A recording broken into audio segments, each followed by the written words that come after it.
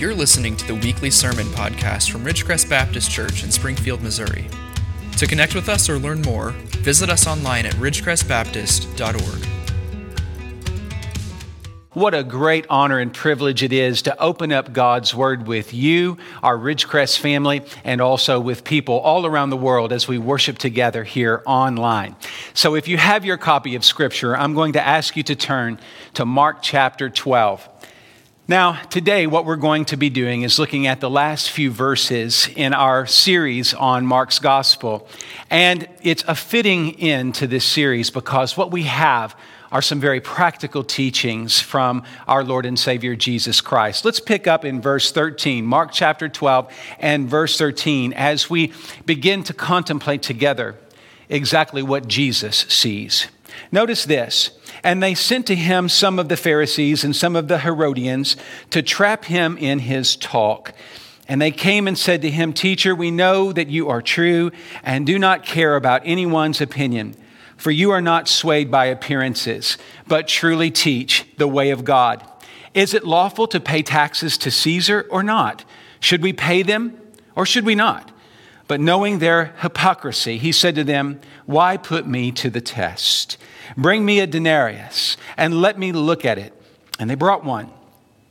And he said to them, "Whose likeness and inscription is this?" They said to him, "Caesar's." Jesus said to them, "Render to Caesar the things that are Caesar's, and to God the things that are God's." And they marveled at him. Now, if you will, skip down to verse 38. We're going to see another little vignette, if you will, little narrative, little story, and it goes like this. And in his teaching, he said, "Beware of the scribes who like to walk around in long robes and like greetings in the marketplaces and have the best seats in the synagogues and the places of honor at feasts, who devour widows' houses and for a pretense make long prayers. They will receive the greater condemnation." Now notice that the very next passage deals with a widow and her offering. And he sat down opposite the treasury and watched the people putting money into the offering box. Many rich people put in large sums, and a poor widow came and put in 2 small copper coins, which make a penny. And he called his disciples to him, and he said to them, "Truly I say to you, this poor widow has put in more than all those who are contributing to the offering box. For they all contributed out of their abundance, but she out of her poverty has put in everything she had, all she had to live on." Let's pause and pray.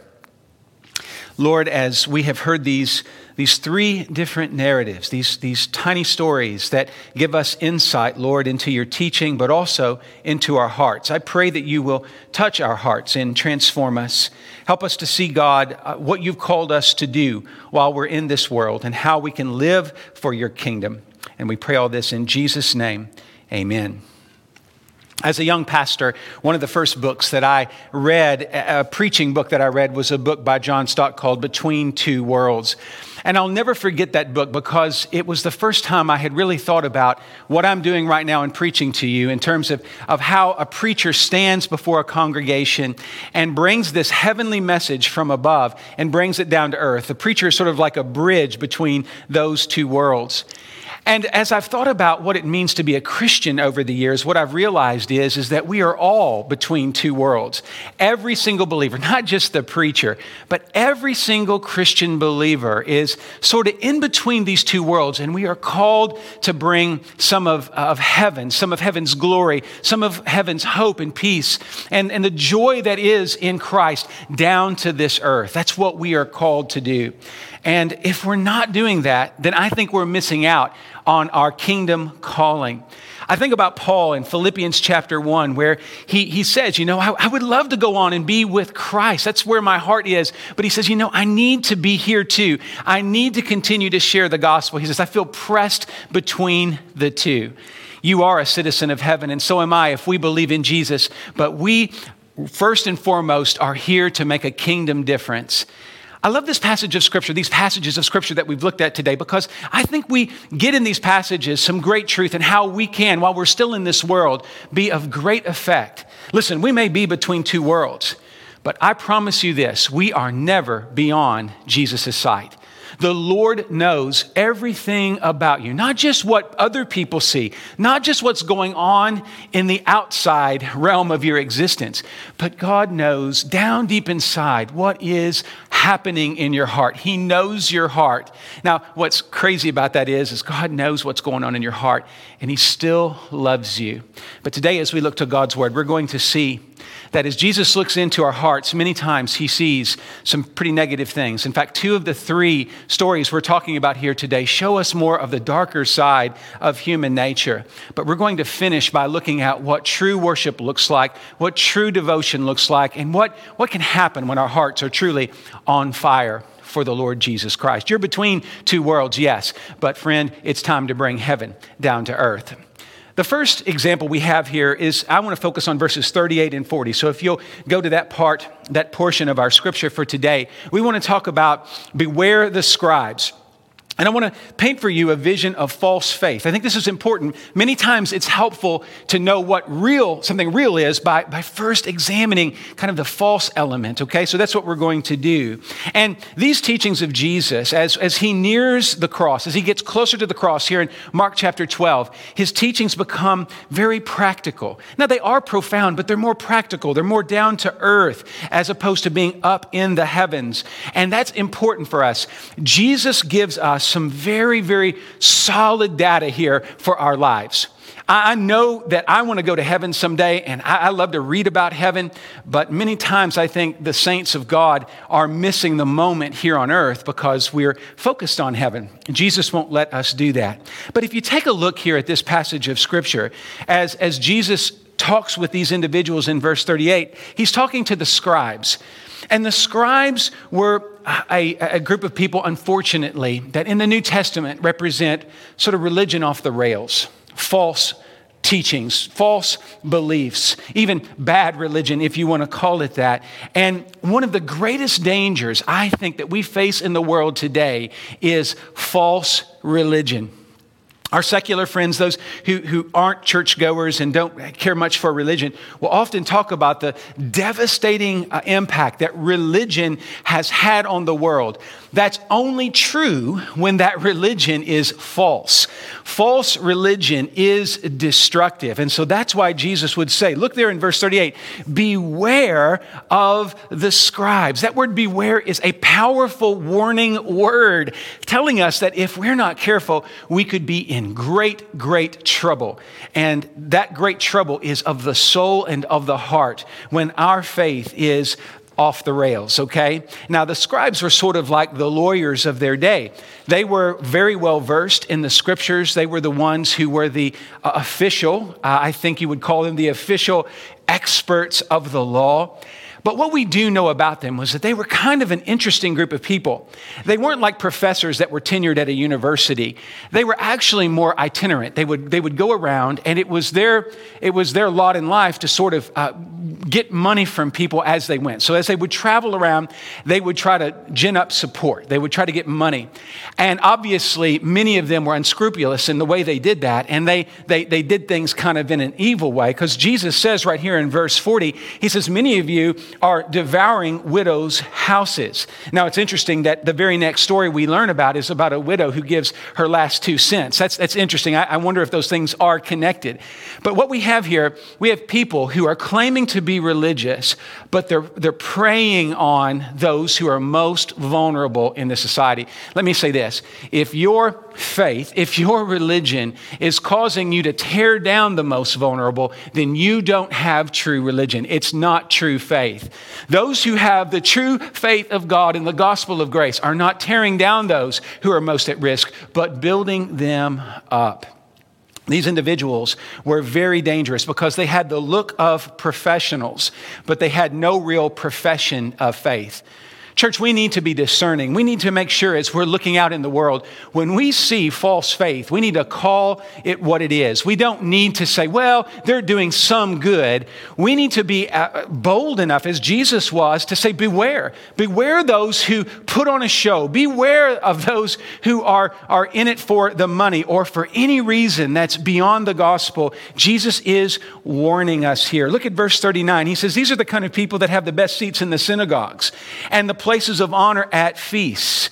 They enjoy clout when in public. Look at verse 38. They like the greetings in the marketplace. In other words, everywhere there is a chance to be visible and to make it look like they're really doing something for God, Jesus says, they're showing out. And he says, that's not acceptable. The real tragedy here, the real tragedy is not just that these guys are doing bad things, but of all the people who should have known better, it should have been the scribes. They had every spiritual advantage. They had the Word of God. They were experts in the Word of God, but they had lost their vision of who God was and had a false faith. As I was thinking about this passage, the image that came to mind was that of a little child scarfing down a very expensive meal. Imagine if you took your little one to a fancy steak restaurant and spent a bunch of money on an expensive meal, and instead of enjoying it, you see that kid just tear into it and scarf it down. Well, I think the scribes are sort of like that. They didn't even seem to taste the scriptures. They had them inside of them, but they didn't enjoy them for what they were. I was thinking about this and ran across this quote. Charles Bridges, a pastor from over 100 years ago, he said to preachers, he said, you must first taste the word before distributing it. That's good advice for preachers, but that's good advice for you and I. To avoid false faith, we have to not just know the word of God, we have to taste it, enjoy it, and then we're able to share it with a smile on our face, knowing that it is truly good. These scribes had not really tasted the scriptures. They were familiar with the doctrines, but they were not living out the faith. That is not good enough. I wonder how many people today, they go to church, they live good lives, but it doesn't seem like they're really serving Christ. I have, in my experience, ran across people who were more concerned about their reputation than their Redeemer. And that is unacceptable. I can't judge you any more than you can judge me in this regard, but I tell you this, Jesus knows your motivations. He knows your heart. And here he reveals the scribes' hearts so that our hearts will not go in the same direction. How is your heart? Where do you stand before God? Because these individuals, verse 40 tells us that these individuals, they will receive the greater condemnation because they have failed to follow God. Listen, when it comes to what we're called to do as Christians, we're not called to point a finger at people and tell them how wrong they are. That's not the way it works. You cannot reprove others with God's word if you are not yourself above reproach. That's another quote from an old preacher, actually 200 years ago. He said that, and as I was reading that this week, my heart was reminded that we are all called to a higher standard, and it has to be higher than the scribes. Think about this. Jesus preaches love to sinners and judgment to the religious. If the Gospels teach us anything about human nature, it is that there are many people who are religious, and there are few people who love Jesus. So, what does God see when he looks into your heart? Hopefully not this false faith. Very quickly, let's take a look at this story of render unto Caesar. And we have here a view of human cleverness. All right, so April 15th is come and gone. I know this year the federal government has given an extension, so I guess we can preach this passage even though it's not April 15th anymore. But this passage is not just about civics. It really is another picture of the human heart. Now the scribes give us a picture of sort of that false faith and not being able to really experience the gospel and true doctrine. But here we have individuals who are maybe too clever for their own good. In other words, they're more concerned about having the words that grab people's attention and make a difference in that way. So a perennial problem, I think, in the world today is that when we look at what we're called to do, many of us struggle because we think about, okay, I know I'm a Christian, but I'm also a part of a country. I'm a United States citizen. I'm also a citizen of the kingdom, and there's some tension there. This passage is really interesting because it's one of the few passages in Scripture that shows that tension, and Jesus gives us, I think, some amazing answers. Now, once again, here's the secret. The secret isn't to be found in politics. The secret really is in your heart. Your heart is what matters. And Jesus gets right down to that issue here. Now, as we look at the passage, I want you to notice here, as we've gone back now to chapter 12, verse 13 and following, notice in verse 13, you see that these individuals, the Herodians and the Pharisees, are trying to trap Jesus. Jesus says in verse 15, "Why put me to the test?" He says these things because these individuals, they're trying not to find truth. They're trying to make Jesus look bad. And here's the question they ask in verse 14. Is it lawful to pay taxes to Caesar or not? Should we pay them or should we not? Now let me tell you why that's so clever. It's so clever because if Jesus says pay your taxes, the zealots of the nation of Israel would rise up against him and say, well, you're not the Messiah. If he says don't pay your taxes, well, then the Herodians and the Pharisees are going to turn Jesus into the Roman authorities for being a tax evader. You talk about you can't win. So here's why they marveled. Verse 17 says that these guys marveled at Jesus because he didn't take the bait. Now here's something to notice here in the passage. In verse 15, Jesus didn't even have a nickel to his name, a denarius to his name. He had to borrow one. And he borrows one and he says, hey, look and see who's on this coin. Who is it? And they said, well, it's Caesar. And Jesus says, well, then render unto Caesar that which is Caesar's. If you right now, of course, many of you are probably still in your pajamas because that's the way it works these days. When we come back to church, no pajamas, okay?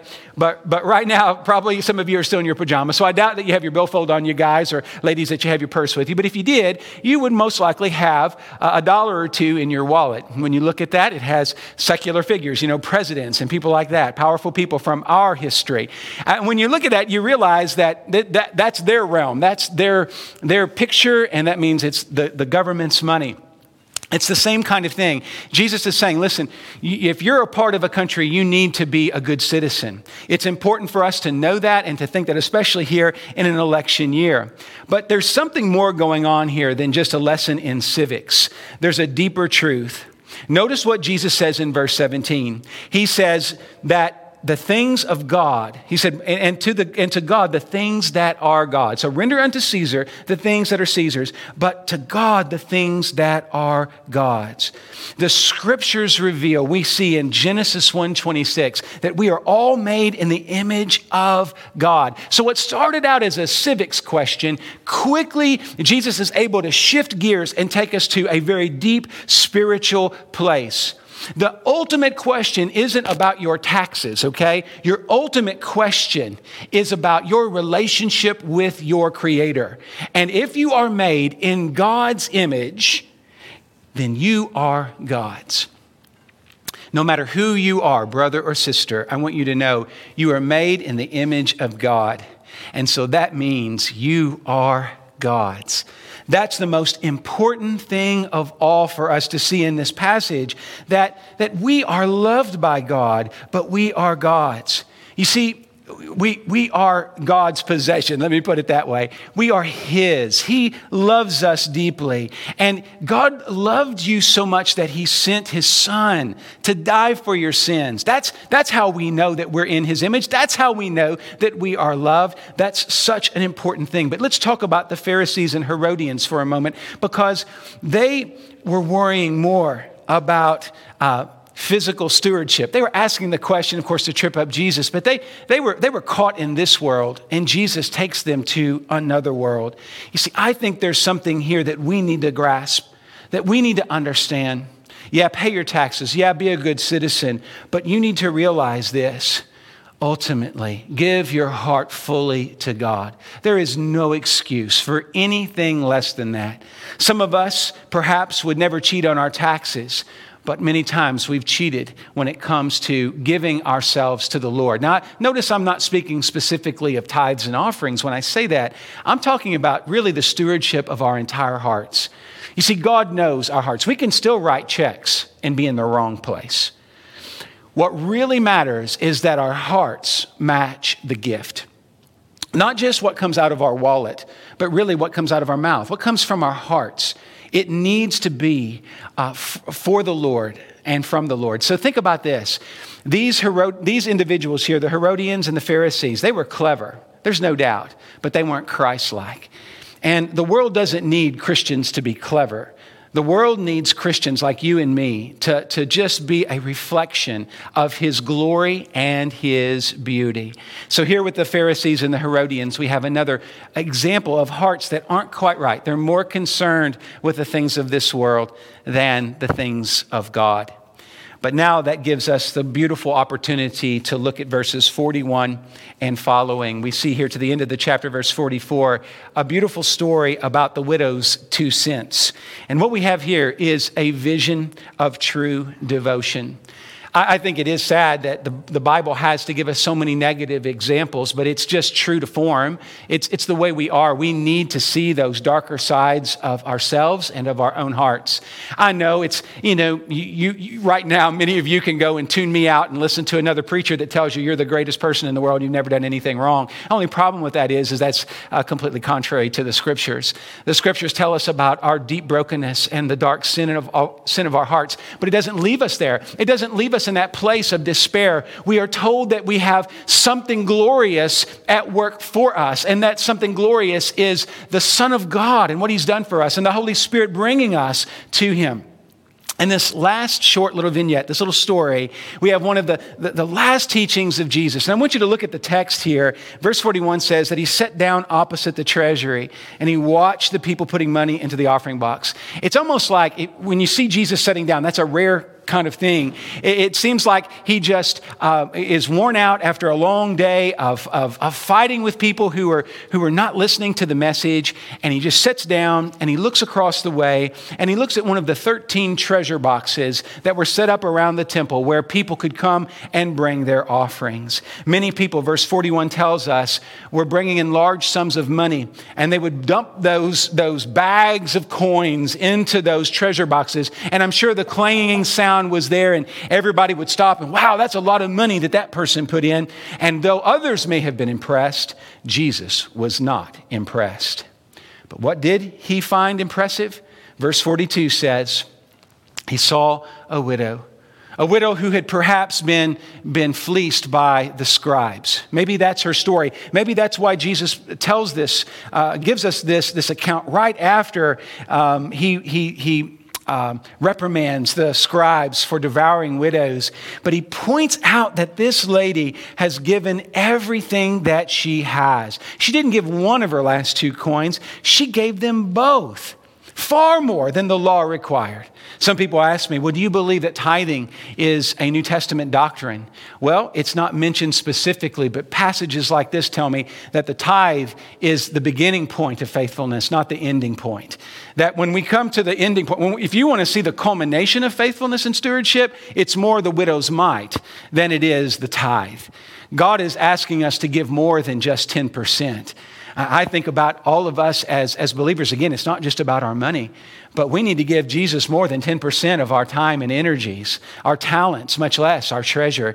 The widow gives us, I think, the window into where we should be, and that is that our hearts need to be fully on fire for Jesus. Jesus sees all the way down into the heart of this dear lady.